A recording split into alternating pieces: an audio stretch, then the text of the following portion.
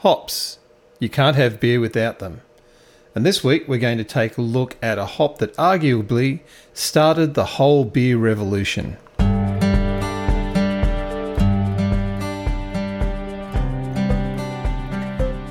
You're listening to The Backyard Brewer, a podcast for brewers and beginners.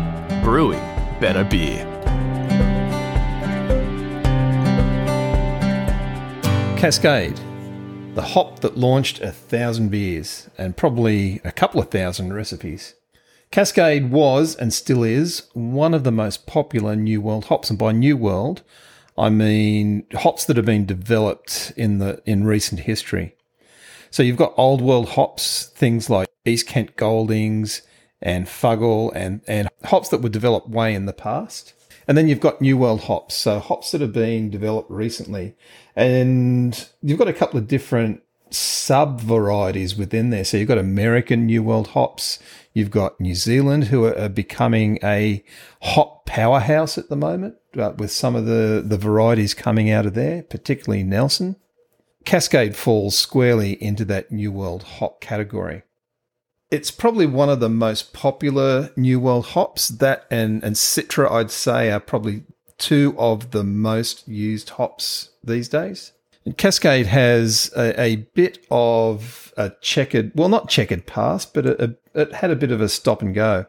It was developed in the 60s and 70s by Oregon State Uni as part of a sponsored USDA hop breeding program. It was very slow on the uptake. It wasn't until the mid-70s that it really got a Guernsey with a couple of breweries. There were a couple that tried it, but couldn't get it into their main line. I think it was probably a little too advanced at that stage for some American palates. It's probably too advanced at that stage for a lot of Australian palates as well. But come 1980, you've got breweries like Sierra Nevada picking it up and using it in their flagship ale, the Sierra Nevada Pale Ale. And Sierra Nevada used a lot of it in their pale ale. I've just put a batch of Sierra Nevada on. If you go to the Sierra Nevada website, they actually tell you now how to make, or they give you an idea of how to make it. They don't give you exact quantities of anything. They tell you it's for a 5-gallon batch and it's this percentage 2-row malt and it's this percentage Caramunic. And at this stage of the boil, 90 minutes, you add X number of hops, and then at 60 minutes, at 30 minutes, and then at flame out. But you've got to do a little bit of finessing yourself and use something like Brewfather to make sure that you stick to their guidelines. So, for example, I think the recipe calls for a 3.3% alpha acid hop. Whereas the hops that I got were different to that. So I had to play around with the amounts and so that I could keep it to that 38 IBU. Now, in the Sierra Nevada recipe, most of the IBU, most of the bittering is coming from the 30-minute hop addition.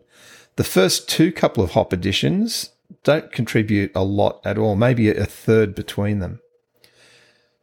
But overall, it's a very nicely balanced recipe. And anyone who's had a Sierra Nevada Pale Ale will attest to that. So the genetics come from one of my favourite varieties, Fuggle. I like using Fuggle in some of my old ales and my English-style ales.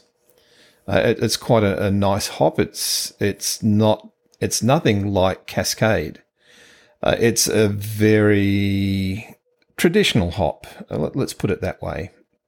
And hops, those old world hops, are mainly used for bittering anyway. I mean, you don't get a lot of East Kent Goldings or Hallertau or Fuggle being used in flavouring additions. Now, the Sierra Nevada Pale Ale, I would say, is probably a stepping stone to a lot of the modern US styles. And a lot of the Australian styles that are coming out now as well. So you've got a lot of breweries in Australia who are trying to give us that very hop-forward US style of ales, pale ales, IPAs, hazies, and XPAs. And I'd say that the Sierra Nevada Pale Ale was probably a launching block for most of them, and it certainly was a launching block for Cascade up until when Sierra Nevada and Ken Grossman used it in their Pale Ale. It didn't have a lot of traction in the market. But once the Sierra Nevada Pale Ale came out and it was so popular, well, guess what? Everyone wanted to use Cascade. I'm pretty sure that Sierra Nevada are using whole hop cones. In my recipes, I'm using pellets. It's not so easy to get hold of Cascade whole hop cones. I am trying to grow some of my own hop varieties this year. I've got some cluster. I've got the Fuggles there. And I'm pretty sure cluster was one of the varieties that went into developing Cascade as well. I've got some Hallertau and the fourth variety I can never remember. But yeah, I'm trying to grow them myself. I haven't got any Cascade and I haven't got any Citra. So what are the stats on the Cascade hop? Well, as I said, it's an American New World hop. Alpha acids range from 4.5% to 7%. Beta acids are from 4.8 to 7%. Cohumulone around 33 to 40%. You primarily use it as an aroma and flavor hop, but it can be used for bittering, and the Sierra Nevada Pale Ale does use it in bittering additions as well. And what do you get from this? Well, you get grapefruit, you get citrus. I mean, I know grapefruit is a type of citrus, but you particularly get that grapefruit marmalade. Well, I get grapefruit marmalade when I taste the Sierra Nevada Pale Ale. But you also get citrus, so you can get lemon and lime and those types of citrusy flavors and smells from it as well. I get some floral notes on the nose and also some spiciness in the palate as well. That to me kind of resonates as almost a resiny, piney type flavor, but beautiful nonetheless. As I said, this is one of my favorite hops. I love using Cascade in beers. It really does brighten the beer up quite a lot. I wouldn't use it in a lager, but certainly in pale ales, IPAs, XPAs, it will do really well. That's it for this episode. Just a really short one on the Cascade hop.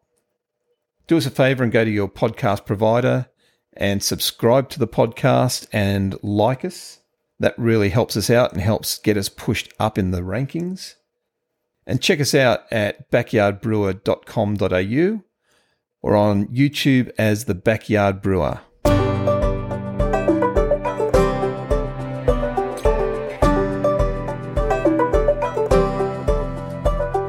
From the sunny hills north of Bris Vegas, you've been listening to The Backyard Brewer.